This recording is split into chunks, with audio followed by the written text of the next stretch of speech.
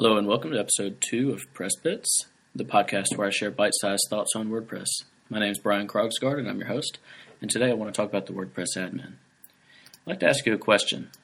That's how simple do you make it for your clients once they log in to the back end of WordPress? Do they know where to go? Do they know what to do?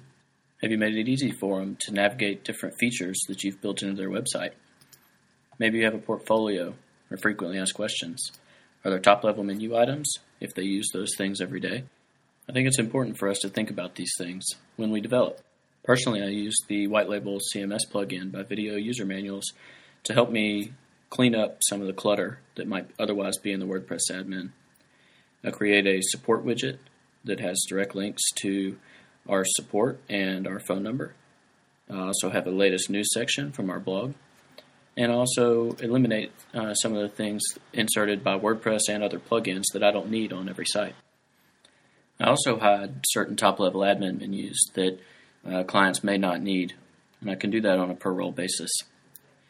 The important thing is that when our clients log in to the back end of WordPress, we want them to know where to go. We want them to know what they can do, because we don't want to build in a feature that they never use because they're confused when they log into WordPress. So next time you create a client site, before you hand it over, take a look at the admin. Maybe let somebody that you know, a friend or your spouse or someone that isn't in the WordPress dashboard every day, have them take a look at it and just track what their actions are. See if it's confusing to them. Because if it is, then it's probably confusing to your client too. Okay, that's it for episode 2 of Press Bits, where I share bite-sized thoughts on WordPress. My name is Brian Krogsgaard. You can follow me on Twitter @Krogsgaard, and I hope you'll join us next time.